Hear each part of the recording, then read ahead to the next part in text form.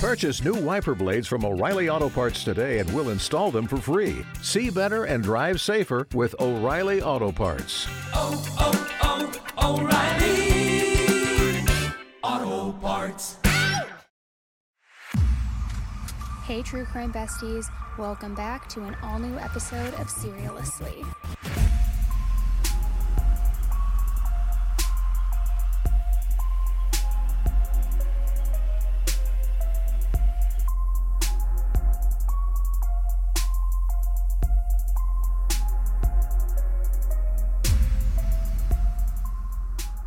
Hello, happy Thursday. Welcome back to this week's episode of Headline Highlights. It's me, Annie Elise. This is the podcast Seriously, which you already know that obviously. But today we are talking about headline highlights, going through everything that's happened in the true crime world this week, the updates in cases, the new cases that have emerged. We're going to go through it all, and once again, there is no shortage. We've got a lot to talk about. We have the manhunt for that escaped prisoner that is now over. We've got, of course, more 8 Passengers updates and Ruby Frankie. There's a lot to talk about. Before we jump in, though, I did want to remind everybody, and I don't know if I said it on the last podcast or not, but we have relaunched Patreon. So there are new tiers on Patreon depending at whatever level you want to choose, but we are releasing bonus ad-free episodes every single Friday. So you can either sign up for that through Patreon or on Apple Podcasts if that's where you get your podcasts. And you can also sign up for other things like our private group chat where we talk about true crime 24/7, private live streams, members only live streams, early access to case videos. I mean, all of the works. So I will leave it in the show notes below, but I just want to make mention that's something that went live the beginning of September. It's brand new, it's revamped, super exciting, and excited to get you guys those bonus episodes every single Friday and ad-free, because I know y'all love when things are ad-free. All right, so let's get into this week's headline highlights. I want to start with Danilo Cavalcante, the escaped prisoner. So the manhunt is finally officially over. Danilo Cavalcante has finally been caught after almost being on the run for 2 weeks. Pennsylvania State Police and other agencies captured him early Wednesday morning using thermal imaging and a very unexpected approach. Danilo, who had altered his looks after escaping, shaved his beard and then changed his hair a little bit. He had been seen in and around Chester County on numerous occasions, and at one point, he was seen in a white Ford Transit van that was stolen from a dairy farm. Additionally, right before his capture, he stole a gun from somebody's garage. In a Wednesday, September 13th press briefing, Pennsylvania State Police said that around midnight on Tuesday, a home's burglar alarm in the area had been triggered, prompting law enforcement to respond. Though they didn't find him there, further tactical squads were dispatched to broaden the search. Approximately an hour into this, an overhead aircraft detected a heat signature. However, an approaching storm forced the aircraft to leave. Once the storm cleared, teams then approached the heat's source location discreetly and caught Danilo off guard. Once he realized that law enforcement was on his heels, Danilo took the stolen rifle and tried to crawl through the undergrowth of the wooded area that he was in. However, this was unsuccessful when a search dog from the U.S. Customs and Border Patrol subdued him and bit him. Some interesting reports have come out in all of this, saying that he had stolen work boots that were outside of a home, that he survived on watermelon and stream water, and surprisingly, he actually spoke to the U.S. Marshals at length and gave a lot of insight on what he was doing while out on the run. And he didn't move for the first couple of days, he said. He survived on a watermelon that he found at a farm. He drank stream water. He was hiding his fecal matter under leaves and foliage so that law enforcement couldn't track him. He was a desperate man. He also described the backpack that he obtained was obtained early in his flight. He had taken it from a residence, and that's where he obtained a razor. I know a lot of people have talked about how did he get so clean shaven? Did somebody assist him? Well, quite simply, that razor was in the backpack. So he answered a lot of questions for us. And he also described an increasing amount of law enforcement every day. And that goes for both perimeters. And ultimately, that's why he decided to leave the Longwood Gardens area. He said that on numerous occasions, 3 times, he described that law enforcement officials almost stepped on him within 7 or 8 yards. 3 times. So you're literally saying it was just luck, that he finds a backpack and there's a razor in the backpack, that was just luck. You can't make it up, Aaron. We specifically asked him that question. How did he get clean shaven? And he said there was one in the razor in the backpack that he took. We still don't know the exact place where he took that backpack, nor do we know the exact location that he took the Eagle sweatshirt as well. He actually said that he was going to steal stuff where there was opportunity. He was a desperate man that was going day to day in order just to survive. An interesting statement he said also was that his end game was to carjack somebody and to head north up to Canada. And he intended to do that in the next 24 hours. He said the law enforcement presence where he was immense, and that he felt that he needed to leave. He had seen the aerial assets we were using. He had seen the helicopters. So that's why he held on to that rifle for so long. And did he, you said that he survived on stream water and watermelon. Did you talk about anything else about how he was able to obtain food? No, it was just the watermelon, the stream water. We didn't get too much into what else he was eating, but we were interested in the part about the carjacking and the rifle and his intentions and the end game. Did he give you, did you learn anything more about that rifle? And I know there'd been, whether his willingness to use it. No, but we did learn that before he went into that gentleman's house that he had actually surveilled it. And he had said he had surveilled the perimeter, where he broke the perimeter at Longwood Gardens for a little while. And he had also surveilled the residence where he stole the truck at Dairy Farms. He said when he stole that truck, there were actually 2 vehicles that were unsecured there. He decided to take one of them and then flee to an area that he knew. So I want to kind of move now into a case that I haven't covered yet, but there has been breaking news in the Crystal Rodgers case.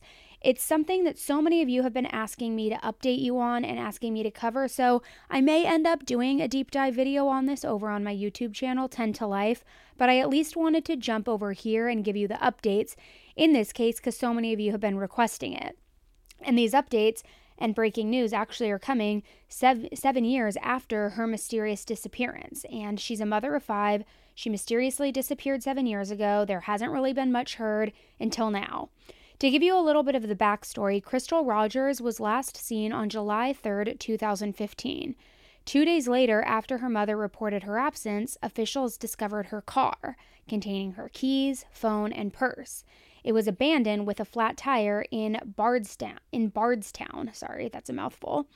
The FBI's missing person report highlighted that Crystal, who was a devoted mother of 5, wouldn't typically leave without her children.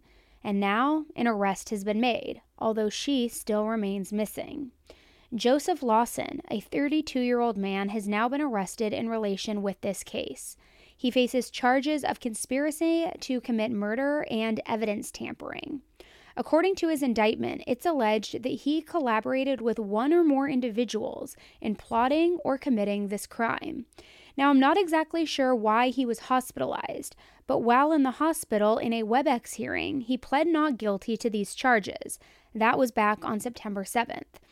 Interestingly, Brooks Houck, Crystal's boyfriend at the time and father to one of her kids, was reportedly the last individual to see her. Now, although authorities have searched his property on multiple occasions without finding any leads and have even named him a suspect, he hasn't ever been arrested or charged in connection to the case.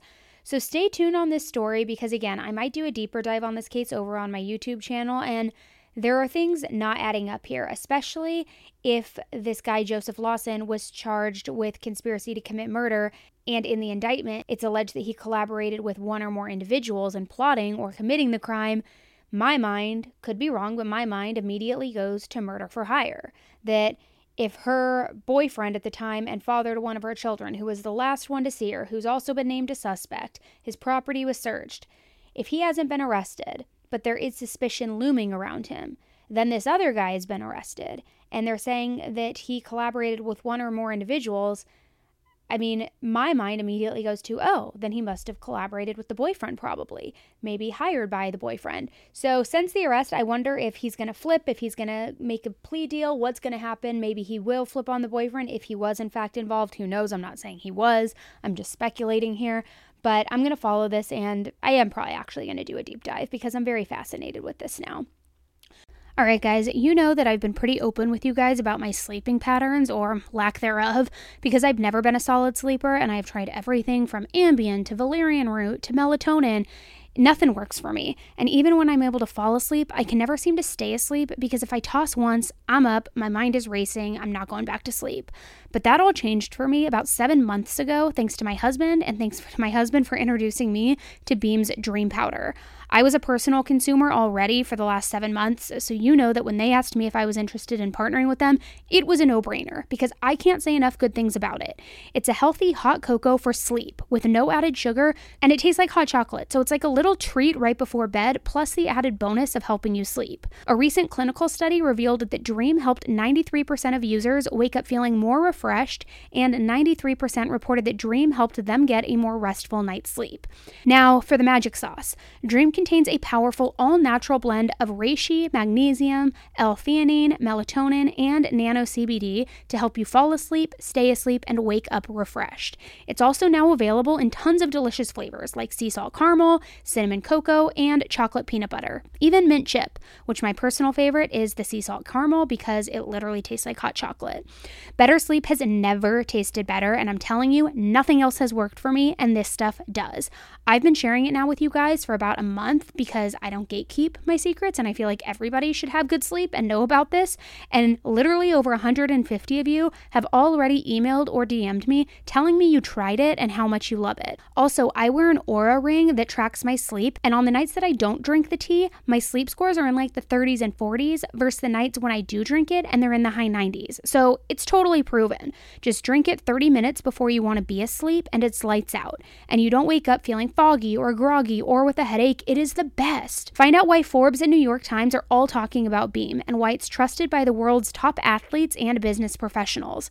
If you want to try Beam's best-selling Dream Powder, subscribe and save 20%, plus get an additional 20% off and a free frother with my code 10TOLIFE when you go to shopbeam.com/AnnieElise. That's shopbeam.com/AnnieElise and use my code 10TOLIFE for up to 40% off, guys. Go snag this deal while you can and email me with how it changed your sleep. I will also include the direct link in the show notes below, but trust me, go try it. You are going to be obsessed with it. I have been drinking it religiously for like 7 months and you will be obsessed. I guarantee it. Now let's go into everybody's topic that they like to be divided on. They like to stir up rumors, drama about. It seems like it's never ending with a new video, new situation, new story, new point of view released every single day. And it's that of Bryan Kohberger, the accused quadruple murderer from Idaho. Bryan Kohberger appeared in court again on Wednesday. The main topic of discussion was whether cameras should be allowed in the courtroom.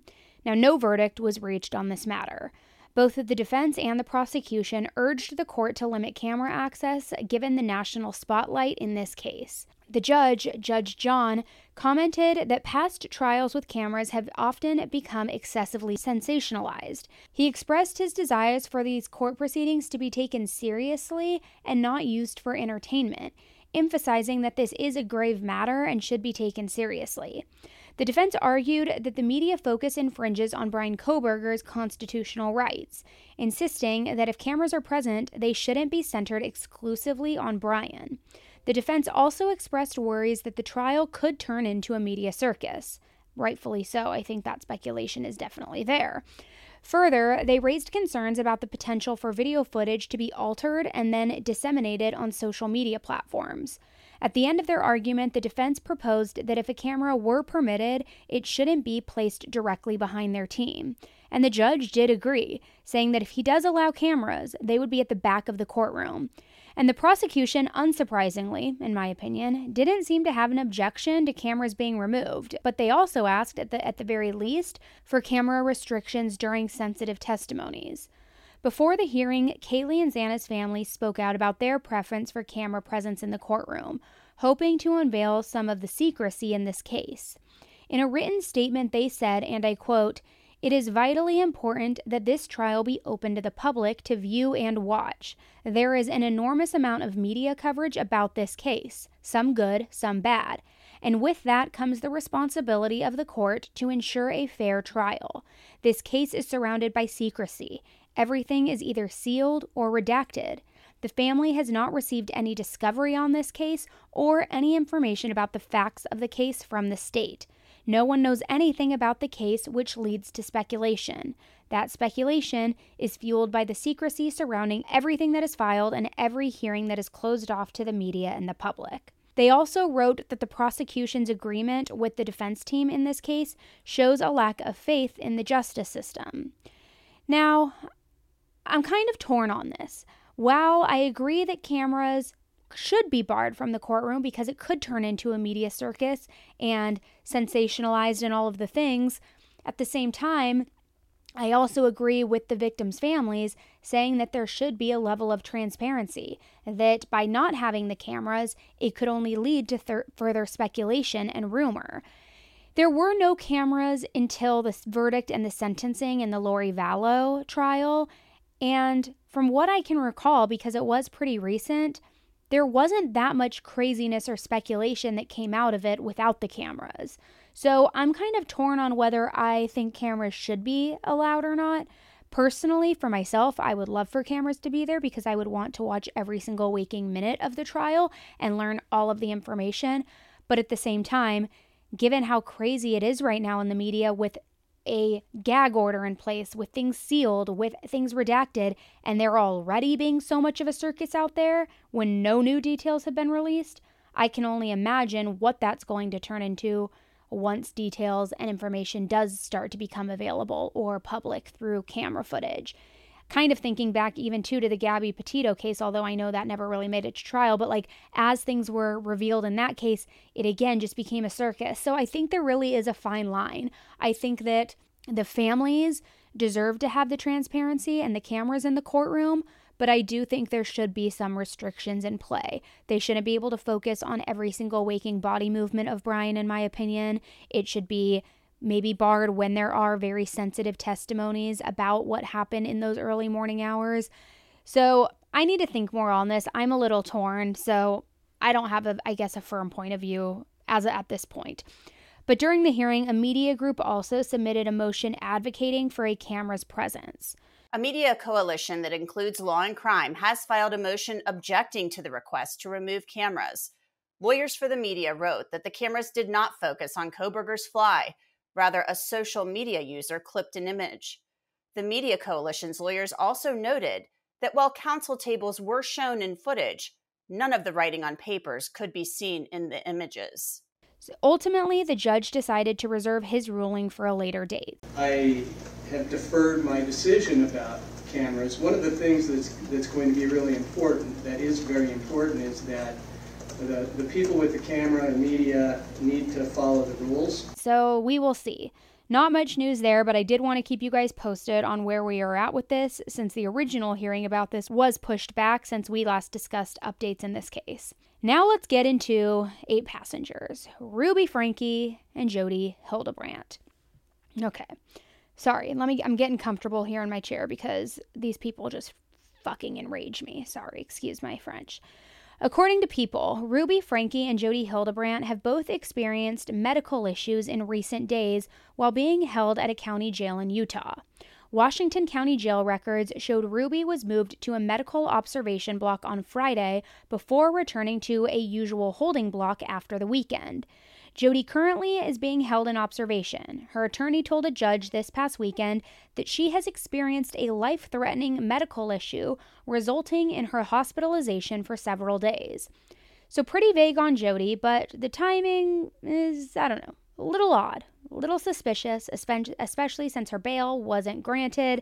Feels a little convenient, if you ask me. Recently, the attorney for Ruby's husband, Kevin Franke, spoke to Law and Crime in an interview and spoke on Kevin's behalf.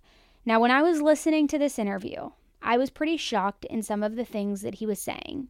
I do have an upcoming video where we are going to delve into all of this much, much deeper. I think that's going to come out on Monday. But I wanted to play a few clips of this interview because I found it very interesting. That she's manipulated him in conjunction with Ruby, that she's been kind of the spearhead toward essentially destroying his life and destroying his family. How did Jodi and Ruby get connected? Does Kevin know? I don't know. Mm-hmm. I don't know. Is Kevin believing that perhaps it was Jodi who was manipulating Ruby in this? Or because it also sounds like Kevin feels he was manipulated by Ruby. Is it just all the blame on Jodi? I think it was a team effort, but with Jodi being the spearhead. One of Kevin's main claims was that Jodi manipulated and spearheaded the destruction of his family. Kevin also said that he believes he was victimized by Jodi and connections. Now, I do understand that Jodi probably did spearhead the destruction of her family with her thoughts and kind of maybe brainwashing Ruby to get on board with her tactics and points of view with punishment and accountability and trust and all of those other crazy ass words she was saying and definitions for them. But at the same time, there needs to be accountability. Kevin and Ruby are the parents. So regardless whatever brainwashing or cult or whatever Jodi was trying to rope them into, at the end of the day, they are the parents. They are responsible for their children and their children's well-being. And ultimately, they need to have the accountability in that as well. I don't care if it was Jodi who spearheaded it or not. In my opinion, they are equally responsible for the destruction and the downfall. Additionally, Ruby's sister Bonnie posted, and in my opinion, it is a very odd video, where she says she's not her sister or her sister's crime. Now, I say that this was odd because, while true, she isn't her sister or her sister's crime, she seemed more focused on not letting the news affect her or the construction of her new house. There was a lot of me. There was a lot of myself, a lot of I. So, I don't know, you take a listen and tell me what you think. This feels like a very impossible video to make. I know that my words will be used against me. I also know that my words may help people understand me a little. I can only speak for myself, and I will only be speaking for myself. What my family and I have gone through the last couple of weeks is the worst thing that has ever happened to us. I spent the first week in complete shock, where I felt my body and my mind and my emotions were completely paralyzed because of the just absolute shock of all of this. The more I learn, my feelings are turning more to anger. I am mad. I am mad at what has happened. I am beyond disgusted, and I feel like it makes me tremble. It makes me tremble because it is unheard of. It's truly unbelievable. Something that I pride myself on, something that I enjoy doing, is being transparent. And I cannot be fully transparent with certain aspects of this. And if you don't understand that, then you don't understand how the system works. The first thing that I want to say is that we have kept quiet for 3 years on the topic of our sister Ruby and Jodi and Kevin and connections. That is what we have stayed quiet about. We did not know what they were doing because, like we said, we were cut off. We did not have access to anyone. My thoughts towards Ruby and Jodi and Kevin and connections is that it was all bullcrap.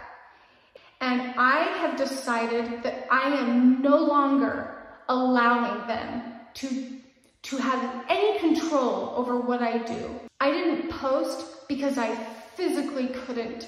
I physically could not turn my camera on. I physically could not come up with a structured thought in my mind.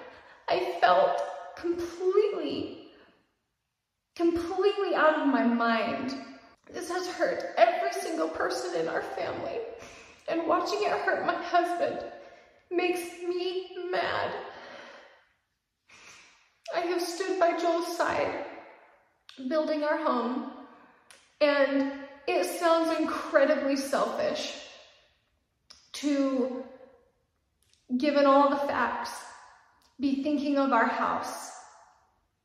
But also, I have watched him put his heart and soul and every waking minute for the last couple of years on this project, and I will not allow Ruby and Kevin and Jodi and Connections to take away one more thing.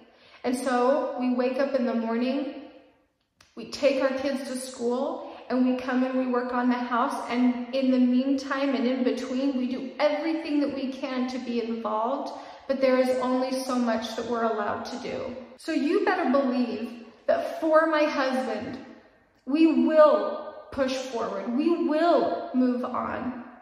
Not because it feels good in any way. It feels horrible. It feels horrible coming into the house and working on things and even thinking of anything else, all while every news outlet, every national news outlet, people coming out of the woodworks making claims that are just so beyond ridiculous that there is no comment. It is so stupid that there is no comment. I do understand she needs to separate herself from her sister, but to me, in my opinion, there was something a bit off-putting about this video.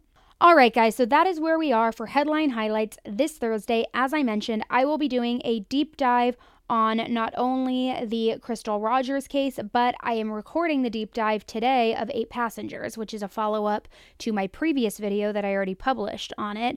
And we are doing just like a much deeper dive into this crazy ass family and cult in my opinion, I should say. So that I'm planning to release on my YouTube channel on Monday. I also have a brand new podcast episode that we'll be releasing bright and early Monday morning. And let me give you guys a little drum roll here. I don't have anything hard in front of me, so I'll use my leg. It's the one you have all been asking for. It's Lucy Letby. Let me just tell you guys, it is a long episode. I had to try to make sense of it as best as I could so that while listening to it, while watching it, it's easy to follow, but it was exhausting, and she is a monster, and it is a deep dive, and it is coming bright and early Monday morning over here on the podcast. So make sure if you are not following the podcast yet, you follow really quickly so you don't miss it. All right, guys, I am signing off for the day. It is my daughter's 2nd birthday. I'm going back home. We are partying. We are celebrating. We are going to have all of the fun, all of the cake, all of the things. So I'm out of here. If you would please take a quick second to rate, review the podcast. As always, in your review, let me know what you want to hear more of so that I can cater the content to you. All right, guys, thanks again for tuning in to this week's episode of Headline Highlights. I will be talking to you very soon. And don't forget, bonus episode ad-free is out tomorrow. To get access to that, head over to Patreon. I will link it in the show notes. Or if you're listening on Apple, you can also access it there through the subscription. All right, guys, thank you so much. Have a great rest of your week, and I will be talking with you soon. Bye.